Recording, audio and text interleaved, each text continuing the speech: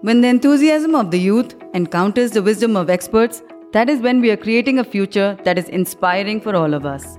Hello and welcome to the Inspiring the Future podcast. My name is Suganya Sundaram, mother to a super child, sales professional for 11 years and your host for this show. In our show, we connect with people who have been there and done that and make them share their stories, strategies and best practices to help us transform our lives, excel in our business or career. Lavdeep Singh Walia is from Jalandhar, who is our guest today at Inspiring the Future.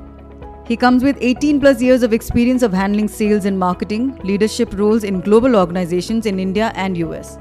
Has been instrumental in transformation of many departments and business units with a customer-centric and entrepreneurial mindset and heart set. Let's get chatting with the visionary.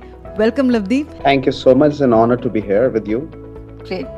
Leading a sales team at a very early age, and the kind of challenges that you faced and what you learned vice versa. So if to speak about sales per se and to speak about how sales used to be when you had started then, and the things that you had learned from people who had actually been in the industry for about say 15 years before you, and then today, like if you talk about sales, like what is a drastic difference or a drastic change that you've seen in this field per se?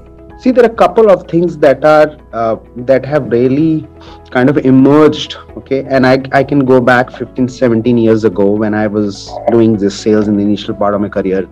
And the sales was largely trying to launch new products, trying to win new customers, trying to win a market share and things like that, right?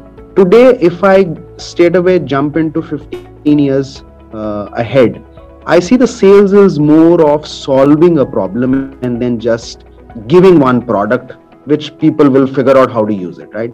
Right now, I think the consumer at all levels have become super intelligent, super consumer. They've understand the rationale of consuming or using a product better than us, right? So you cannot oversell anything. You cannot oversell a product for a long, right? Unless the product really solves for something really, really important, compelling for a customer, you won't be able to create a sustainable business out of that. So one thing that I have to kind of look back and see that times, because the Indian economy was emerging, the consumer was less exposed with, and the opportunities were lesser. You could always get away by saying that this is an international product, it is well accepted outside and things like that. And you can get away with selling and making sense to the customer. But now with so much of exposure, so much of competition, consumer has become really, really intelligent and bold, okay, and very well exposed to what's right and what's not right. So therefore that's one thing that I believe very strongly about.